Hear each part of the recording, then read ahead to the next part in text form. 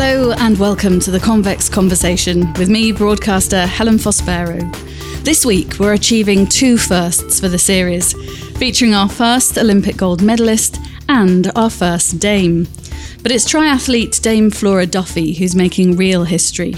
She was the first woman ever to win an Olympic and world title in the same year, Bermuda's first female Commonwealth Games champion in 2018, and the first person to win Olympic gold for Bermuda, which she did at the 2020 Summer Games in Tokyo. Flora beat 55 women as she swam, cycled and ran 55 kilometres to the finish line, completing the triathlon more than a minute ahead of Great Britain's Georgia Taylor-Brown, who won silver. Born to British parents and raised in Bermuda, Flora started in athletics at the age of 7, and after all the success she's achieved so far, she has the Paris Olympics in her sights in 2 years' time. I'm delighted to say Flora joins me from Boulder in Colorado. Flora, how I wish today's podcast record was in person. I love that part of the world. Can you describe a bit of where you are for us? Hi, Helen. Yeah, thank you for having me on. And I'm sitting here in Boulder, Colorado. It is beautiful place up in the mountains. I'm at about just over 1,600 meters high at altitude, which is quite an adjustment. I've only recently got back here about a week ago, so everything is feeling much harder than it should. But yeah, it's just really wonderful up here. It's a great place for triathlon. So many triathletes here. It's weird. It's actually normal to be a world champion or an Olympic medalist. It's that kind of place where you're like, oh, that person has won a world title. They've got an Olympic medal. And in some way, it's quite wonderful because you don't stick out, right? You can just kind of get on with your business and go about your day training a lot. That's amazing. What makes it so perfect where you are for training for the triathlon then? I know it's interesting how I guess maybe, I don't know if it was 10, 15 years ago, a few triathletes came here, or I think endurance sport in general. And then slowly but surely more followed. And then that builds out that there's, great physiotherapists here, massage therapists. It's close to a major international airport. It's at altitude. It's got amazing roads to ride. You can climb up to 3,000 meters. The climate's great in the summer. And so I guess it's just, one or two things. And then suddenly so many people are drawn here and it becomes a bit of a mecca. Yeah, it's really great. I'm so glad that I first came to Boulder almost 10 years ago. I studied here at the University of Colorado and just loved it, and been here ever since. Training is one of my training bases. And it's actually really cool that there's a couple other Bermudians here now too. So it's kind of funny that a few others have followed here, whether they're into triathlon or cycling, which is super nice. That sounds amazing that you've got this very competitive and talented community in your particular sport and what has become your passion. And when we were trying to organise the chat originally, Flora, you've either been in Bermuda, Stellenbosch in South Africa, now Boulder in Colorado. You mentioned that Boulder fits in because that's one of the places that you train, but where do the other exciting places fit in? Yes, of course. So those are my three places that I split my time. And I mean, Bermuda, okay, that's the obvious one. That's where I was born and raised. And my parents are there, brothers. So yeah, that's nice when I get to go home for a little bit throughout the year. And then Stellenbosch, South Africa came about because I'm married to a South African. We spend part of the year there. We dodge the winter. So we spend sort of December through April there, which is their summer, and then come back over here for the Northern Hemisphere summer, which is really great for my career in particular. That means I get to train in pretty nice conditions year round. I have done a few winters here in Colorado when I was studying, and it's much nicer if you can dodge it and go somewhere in the Southern Hemisphere. So yeah, it's quite nice to have three really nice places that I get to spend my time. And am I right in thinking that Dan, your husband, is also a triathlete, so fully understands your discipline and what you do? Yes, yeah, Dan. He also is very similar to me. He grew up doing triathlon. He retired at the end of 2014, which, seems actually like quite a while ago now that I think about it. But we met here in Boulder, Colorado. He would come over to Boulder to train and do some races in North America. And so, yeah, we met. and raced together for a little bit. And then, he transitioned out of the sport, but again, gets the lifestyle, gets how high performance it is, and that, all the details matter. And he fully supports me. And it's really great that he can now come to all of my races around the world and fully support me. And it was incredible. He was there at the Olympics as my accredited coach. He's not my official coach, but he's kind of like maybe my coach that goes to the races. If you can bring one person, it's really cool that it can be like your favorite person in the world that can be there and totally knows you inside out and understands the whole sport and everything that goes into it. So it was like such a calming thing to have him there at the Olympics, and probably the last person I said got a hug from just before I was like ran onto the start line at the Olympics. Oh, I think then we should just whiz forward. We'll talk about all the other things I was going to mention first, and let's whiz forward to the bit that I'm so looking forward to talking about. You've won so many titles. You've competed at the Olympics all over the world. But what was it like, Flora, winning gold for Bermuda, the island where you grew up, and the first ever gold Olympic medal for the island? I mean, I feel a bit choked up even saying it. It's so special. It was a really incredible moment. I guess it's just hard for me to put into words. It's like it has been my dream since I was literally 7 or 8 years old when I did my first triathlon. Every little local kids race for triathlon, cycling, swimming, running. And I always said, I want to be an Olympic champion. And I don't know, I guess that's kind of like typically a bit of a wild thing for a girl from Bermuda to say. And then you fast forward 20 years or so and boom, it happens. I was the favorite. And under all the crazy circumstances of COVID, it being delayed a year, we raced in really kind of quite hectic typhoon-like conditions because, of course, a typhoon was passing by the outskirts of Tokyo that day. And I delivered the perfect race and won Bermuda's first ever gold medal. And I think for me, I had to really block out how much that meant to the island, to everyone there, because I'm me. I was trying to perform and just keep it as calm as possible.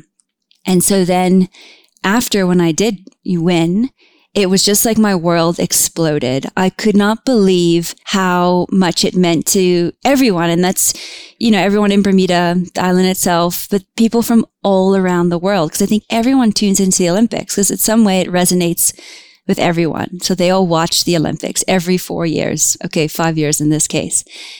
And it was just incredible because I won some pretty big races, but nothing could possibly compare.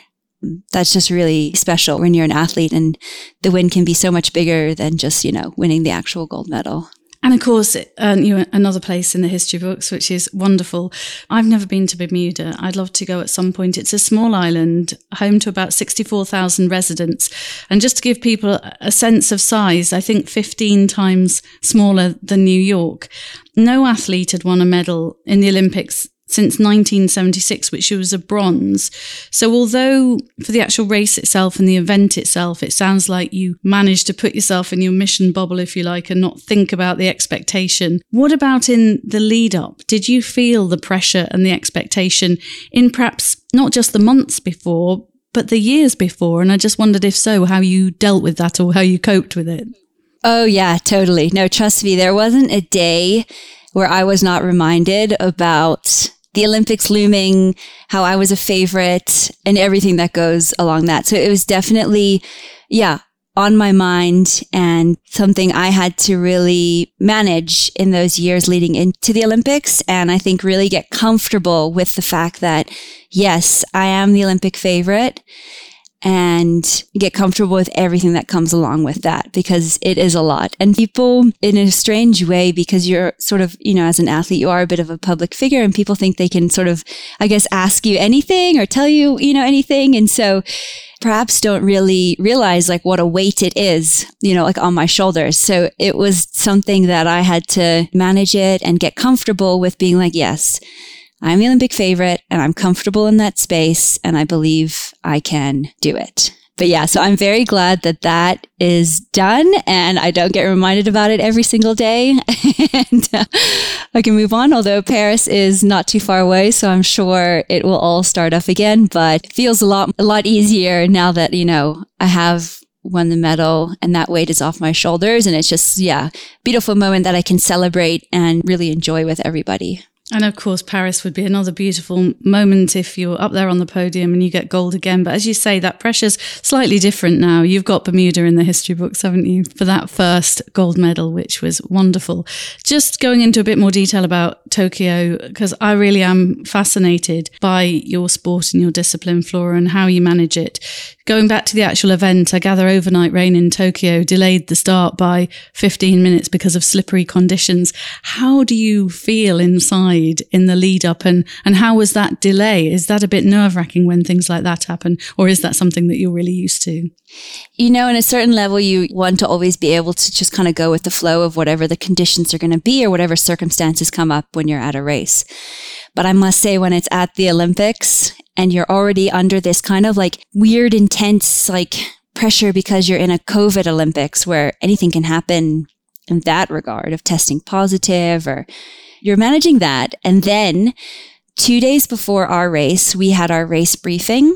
And that was when we were first told, look, there's a typhoon that will be passing on the outskirts of Tokyo on your race day.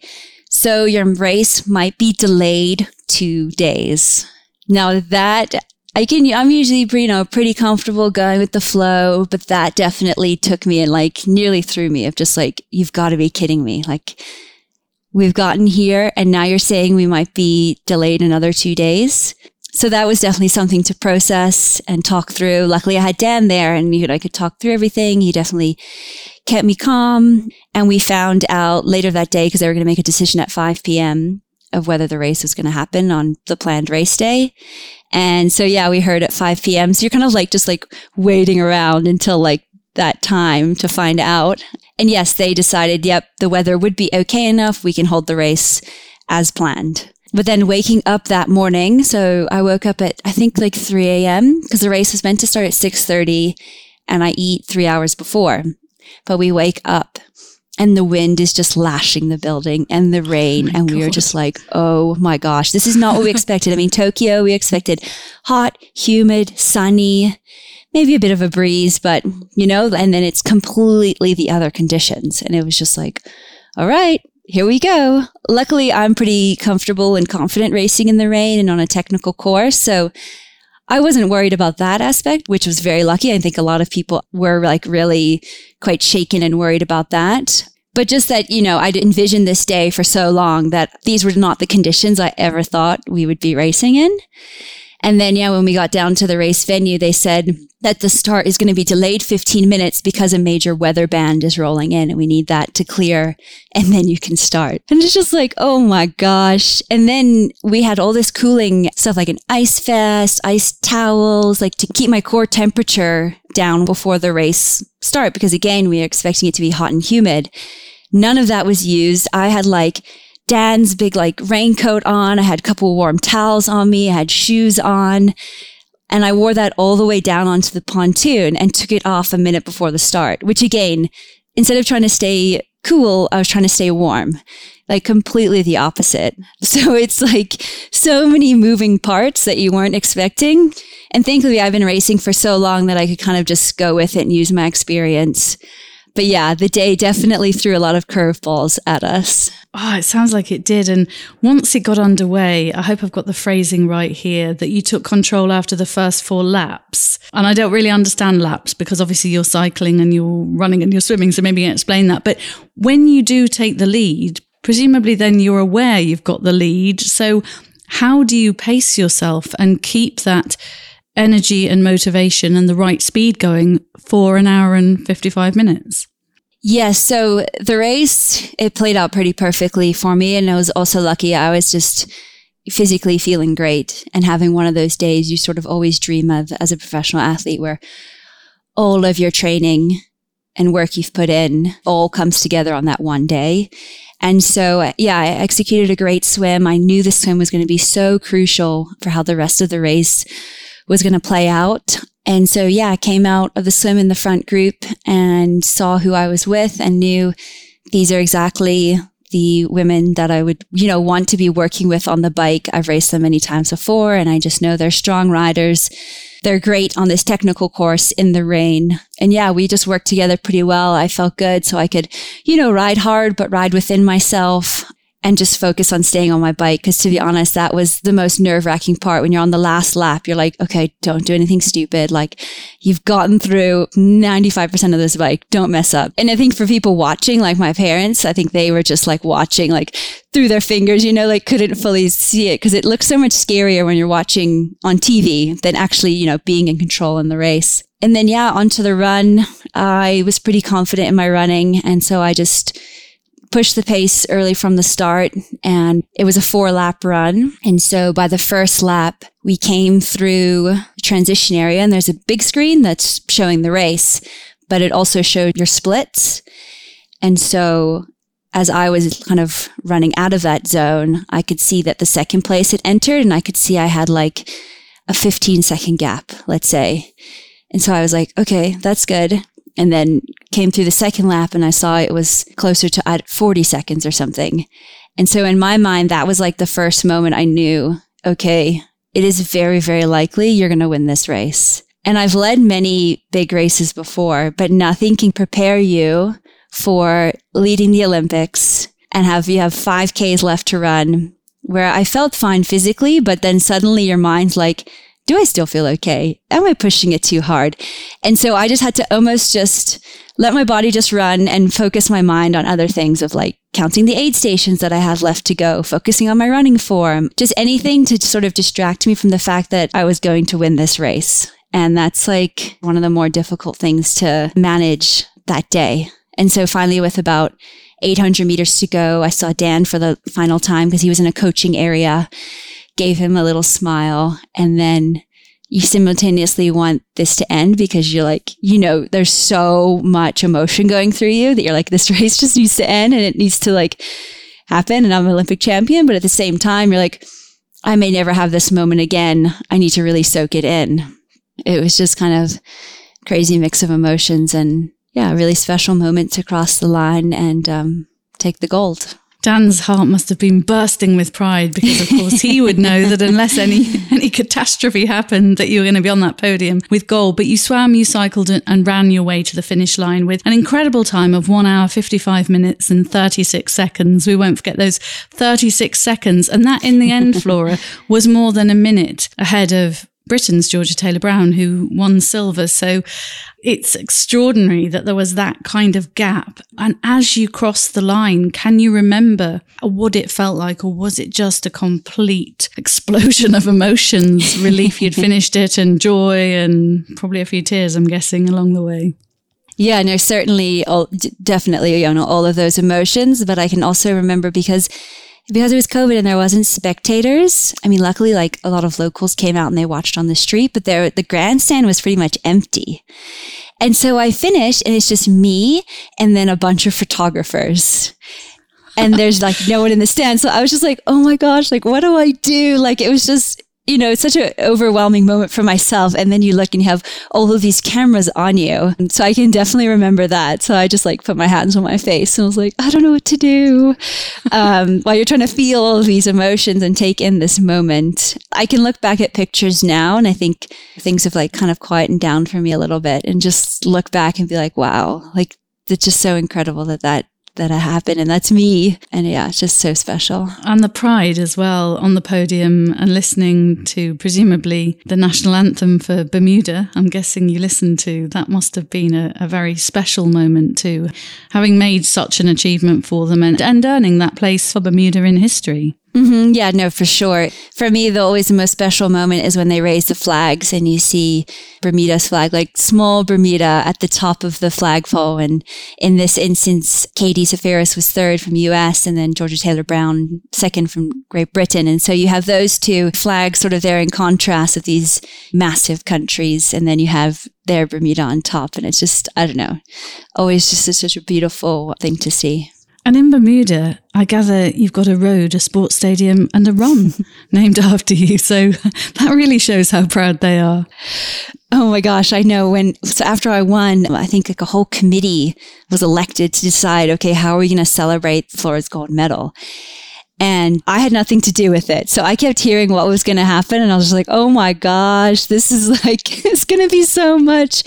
But yeah, it's really cool. So Corkscrew Hill is now Flora Duffy Hill. And that's really cool because the World Triathlon Series race that happens in Bermuda, we ride up that hill. So I've actually won that race. So I've ridden up that hill many times. So now this year when the race happens in Bermuda, we're going to go up Flora Duffy Hill, which is nice. Kind of cool and also a little bit ridiculous. And then, yeah, Bermuda really pulled out all the stops to celebrate the gold medal, which was incredibly cool. And for me, when I was at home in October doing the whole celebration tour, I guess I could call it, what struck me the most is how much emotionally it meant to so many people. And that was really cool and I guess, yeah, really powerful of how this medal meant so much to people for various different reasons. Yeah, just such a beautiful moment. I was fascinated in the introduction. I said you started athletics at 7. And I thought I'd got it wrong when I read that you actually started triathlon at 7. I didn't know you could start it so young, and I'd certainly never heard of it until I was a lot older than that. What was it, Flora, that got you into triathlon in the first place and at such a tender age? I know, it's crazy. I look back at the photos of me as 7-year-old doing my triathlon on my little mountain bike and a big foam helmet and in my little bathing suit bikini or whatever. And yeah, for whatever reason, Bermuda has a really great triathlon scene. There's so many local triathlons throughout the summer. And my first race was Iron Kids Triathlon, which still goes on to this day. And you'll get 500 kids that turn up to the race and they do it, whether they've done a race before or not. It's really pretty incredible. But I decided to do a race because I was in a local swim club. I really liked swimming. And then I was in the running club at primary school and I knew how to ride a bike. So I guess my parents just entered me. And yeah, I absolutely loved it. And the next week I joined the local triathlon club, Tri-Heads, which again is still going on to this day.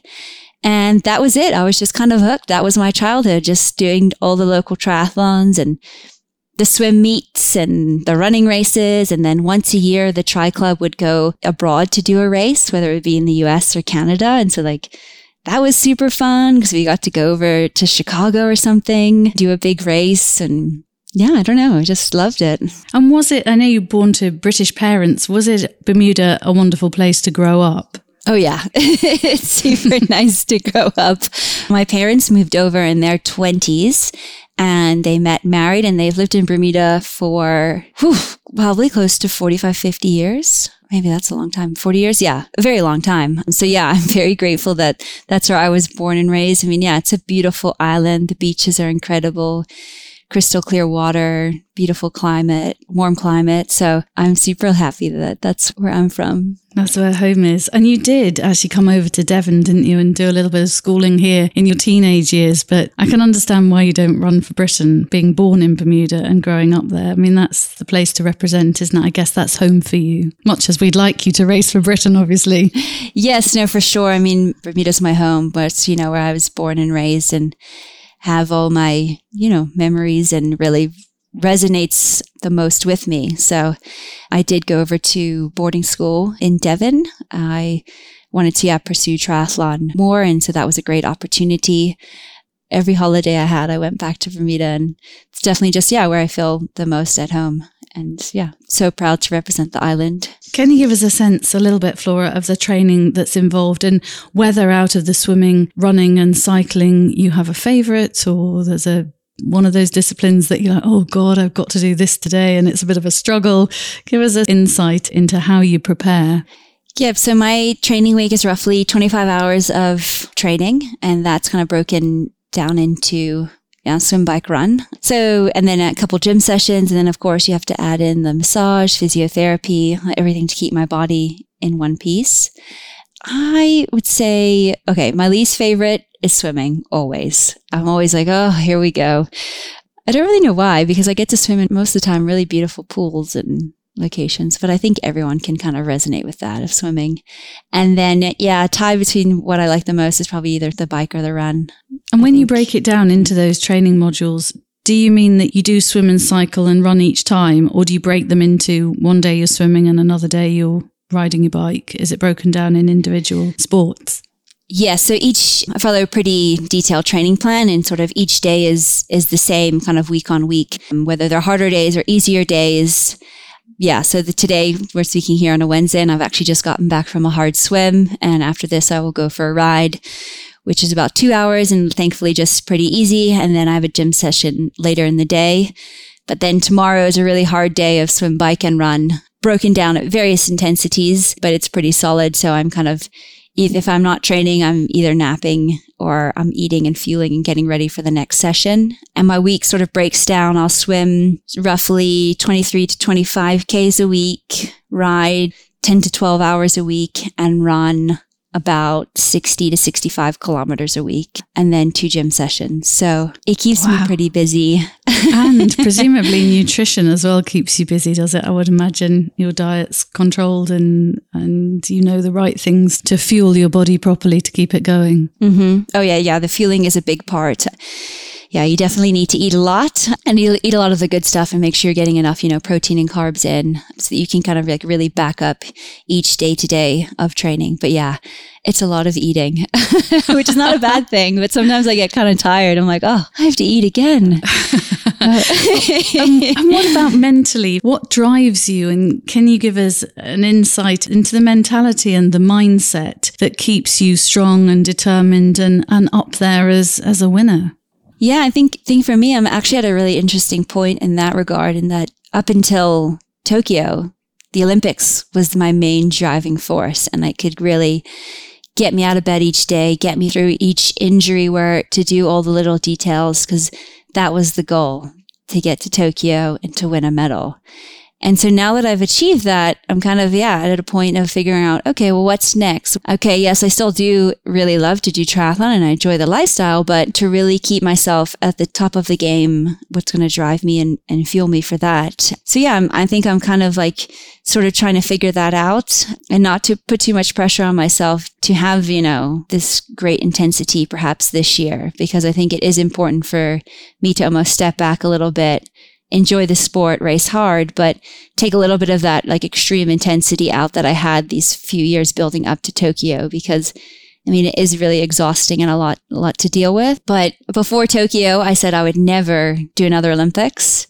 And then, of course, a few months removed, I thought, okay, I think it would be kind of cool to go to Paris, because hopefully I can have all my friends and family there, and I'll be able to be in a place where I can maybe really soak it in and take it all in. And it'll be my final Olympics. So I'm kind of allowing that to start to really sink in and prepare myself for the major push to that, which will be very intense and keep me focused, because I really enjoy it, but it's hard. So I'm feeling the pressure for you now, because you've just put the pressure back on by saying it's your final Olympics. So I know exactly where you want to be on that podium in Paris. And I've no doubt that you're so determined and work so hard that, I'm sure it's within your gift. But you mentioned injuries there. I suppose that's a sidebar of what you do, isn't it? Have you ever been really seriously injured, or are you dealing with sort of niggly injuries just from putting your body through so much on a regular basis in training? Yeah, that's like the fine line that we walk of being really fit or really injured. And I think for me, I have some pretty serious injuries in my career. 2018 and 19, I had a really serious foot injury, sort of the second half of 2018 into most of 2019, which was highly stressful. It was in an area where it's in my foot where it's really tricky to heal. It doesn't get much blood flow, and you're doing everything you possibly can, chucking all the resources at it, and it's just not healing, and it's just very highly stressful. Then you didn't know the Olympics was being postponed a year, but the 2020 Olympics was ever increasingly getting closer, and I was a favorite and I was quite injured. And so it was all just kind of like compounding on me. So that was a really tricky time to deal with an injury. Thankfully, I came through it. It's so weird. There's points where you're like, I'm never going to be able to run again. My foot's never going to feel good. And, now, knock on wood, that injury doesn't even bother me at all. The body is pretty amazing in that way. But yes, try to do a lot of prevention to not get injured and really invest a lot in physiotherapy and massage to keep myself healthy. Because we do put our bodies through a lot and there is always something, and I am not getting any younger. So I have to really value that side. I've got socks your age, Flora. I'm definitely so much older than you, but I do know what you mean, because for your sport, nearly mid-30s, that's older in your sport, isn't it? And each event that happens each year, you're another year older, and it's your body that you're putting through so much. Do you ever have days, I know how much you love your training, do you ever have hard days where you really need that encouragement from Dan to get on the bike or get out and do that run? Sometimes, I don't know whether it be poor weather or just exhaustion. Do you sometimes need to talk to yourself and say, come on, I've got to get out there and do that? Oh my gosh, yes, absolutely. We should have Dan on to answer that question. He could probably tell you a lot. But totally, and I think that's so normal across the board. Sometimes people get this false sense that, because, she's winning so much or performing so well, she must never have bad days or days she doesn't want to do it. But of course, we all do. It's part of the process, and being able to turn it around and frame it in a positive light to get yourself out the door can be really tricky and tough to do sometimes. But almost all the time, once I get myself out the door, even if I'm super dreading it and hating it, it turns around pretty quickly. And I'm always glad I got myself out the door to get that session done. You've told us what you did today, what you're doing tomorrow. Which event are you focused on now? Or is this all building up, even though Paris is 2024? Is this all building up to Paris? Or have you got something special that you're aiming for before that? Yeah, so sure, all of this does play a long role in the build to Paris, but more pressing as I have the Commonwealth Games this year. That's at the end of July, so that's a big focus for me. I won in 2018, so I'll be going in as a defending champion, which is quite exciting. So I would love to defend that title. I'm gearing up for that. But before that, I'll be opening my season in 3 weeks' time in Yokohama, Japan. So back to Japan, where I have great memories. And that will be the start of my season. And it's funny, we were talking about age earlier. I'm actually a little bit worried that I might be the oldest on the start line. So, oh my goodness. There we go. Hey. But well, listen, okay. that's a challenge in itself. When you go to these amazing places like Tokyo, do you ever get a little bit of downtime afterwards so that you and Dan can do a bit of sightseeing or relax and explore? Or is it on to the next training session and home to get your head down and work hard? Yeah, it's mostly pretty fly in, fly out. You don't get to see too much, but in terms of Yokohama and the race in Japan, I've raced there a few times, so we kind of know a few nice food places. And there's this one delicious bakery that's just so incredible, really close to the hotel. So we will go there, and that's a huge highlight. We can't do too much sightseeing, but we can go to this little favorite bakery of ours, and that kind of can really make the trip as well. As well as Tokyo, you've competed in the Olympics in Beijing, London and Rio. And I just wondered if you could share with us memories from each of those cities, whether they be a memory from the actual event or something you saw or did. How do you look back? What are the highlights of Beijing, London and Rio? Mm-hmm. Yep. So I have competed in 4 Olympic Games, and they're interesting because they all kind of track my development, both as an athlete and as a person. My first games was in Beijing, and I was 20 years old. For me, it was totally this massive, crazy experience. And I can just remember, being in the village and seeing all these incredible athletes and just my mind being blown by this experience. And I didn't have the greatest race, so that was a big learning achievement for me. And then we go into London, which was incredible because just the whole country just was so excited for the game. So I can just remember the atmosphere was just so special. We raced in Hyde Park and the streets were just lined with people. So even though I unfortunately crashed, I have such fond memories of that because just the whole atmosphere and the experience was, truly special. And I got to watch a lot of other events, which was really cool. So I felt like I really could experience more of the Olympics than just my race, being in the village. And then Rio, that was my first time I was going in as a medal favorite, an outside medal favorite, but spoken about that could possibly win a medal. And that's a whole nother dimension when you're in that field. For me, that was a big learning experience of how to get comfortable with that pressure and expectation and being talked about, which was super valuable for me going into Tokyo.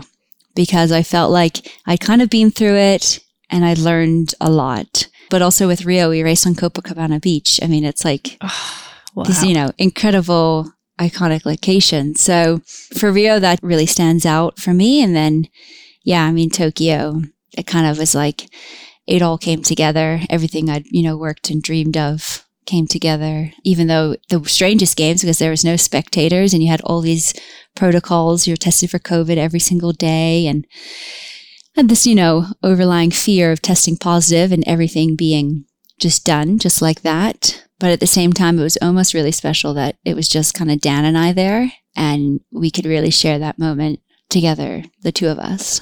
What was the tipping point when you said you thought about Paris? So you thought Tokyo might be your last Olympics, and then a few months later you thought about it and decided you would do Paris 2024. I can't believe I asked if you were training for that now. That was a bit daft. but it's not a sport I know. All the years are important in being consistent and building up for it. So it's not. You were very kind because you didn't make me sound silly at that point. But as you say, it's for the long game too, isn't it? But what was the tipping point? What conversations were you having with Dan, or what was going through your mind that actually made you think, you know what, actually, I do want to do Paris? Yeah, well, when I said Tokyo was my last Olympics, that was probably within 4 weeks of the race. So I was like major in the full-on training, full-on pressure, like this is coming up, like never doing this again. Yeah, I guess you get removed and it's only, it was 3 years, now it's only, 2 years, which is not a lot of time at all. So I just thought, I'm still enjoying racing this format. I still think I can be competitive. It would be, just a cool way to end my career and hopefully, as I said, have friends and family that are there to celebrate with me, because I really miss that piece in Tokyo. And I think it also does make a difference now that I have won a medal, that a lot of the pressure is off. I mean, if you get to defend, win double gold, that would be insane, or just get on the podium, but I've achieved what I've wanted. And so I could hopefully go into Paris with a different mindset and really just soak up the moment and be really present. Because I think in Tokyo, it was so focused that I kind of missed a lot of the other wonderful things that go along with going to the Olympics. I think it'll be a privilege to defend your title. And as you say, you've got there now and you've got that amazing gold medal. Where is your gold medal, by the way? Actually, I have it and it's just, behind me on one of our shelves. And I got this beautiful Bermuda cedar box made. It actually got gifted to me from the Bermuda Triathlon Association. It smells incredible. And anyway, my medal and a few other bits and pieces that were special from the games are in that box. So it's kind of kept nicely, but it is just kind of hanging out on a shelf. That's cool. I'm glad it's hanging out on a shelf. I'm glad it's not in the loo or anywhere like that where some people put them. No. It wouldn't seem very fitting, really.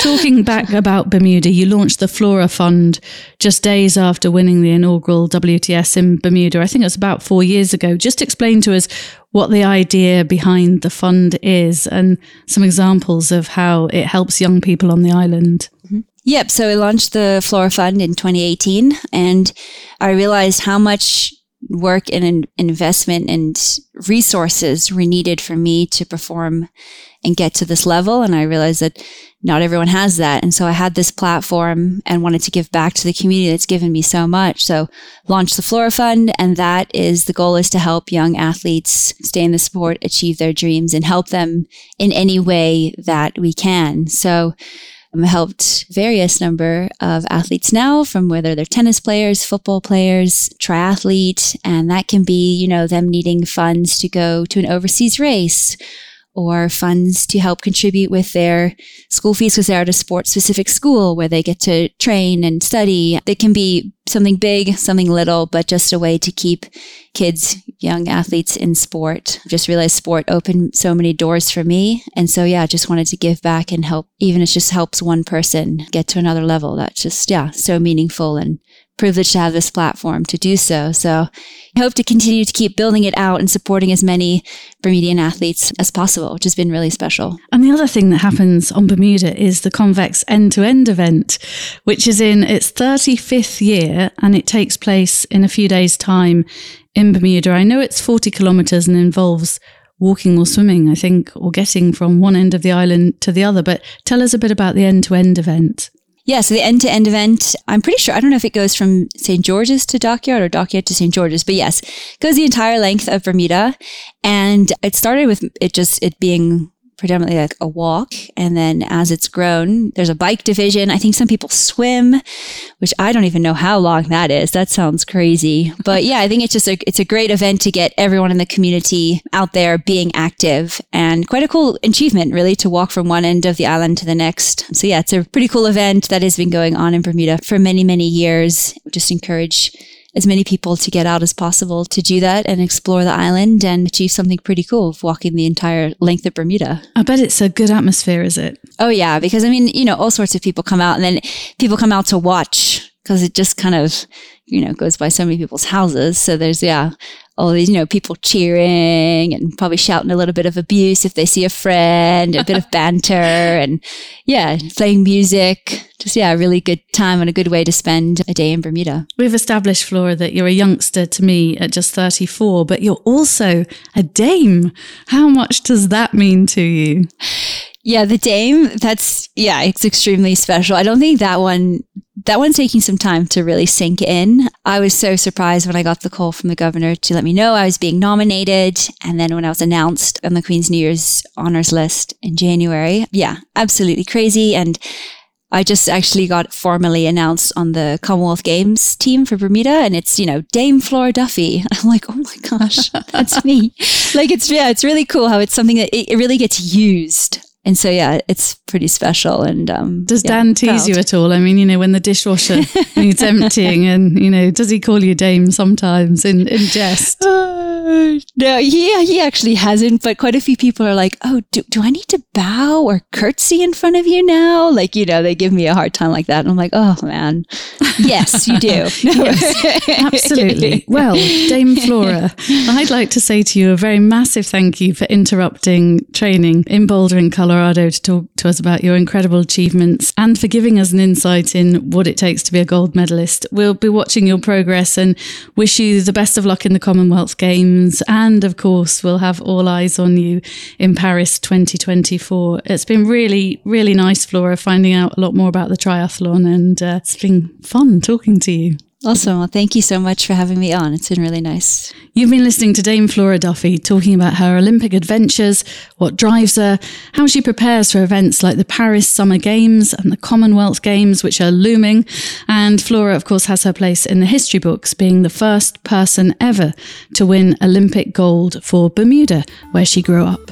Don't forget to download and subscribe to our podcast series at convex.podbean.com, or search The Convex Conversation on Spotify, Stitcher, Apple and Google Podcasts, or wherever you listen to yours. I'll be back next week with another fascinating guest, not one that'll be running about 64 kilometres this week, I don't think, but do join in then. It definitely will be somebody interesting. Bye for now.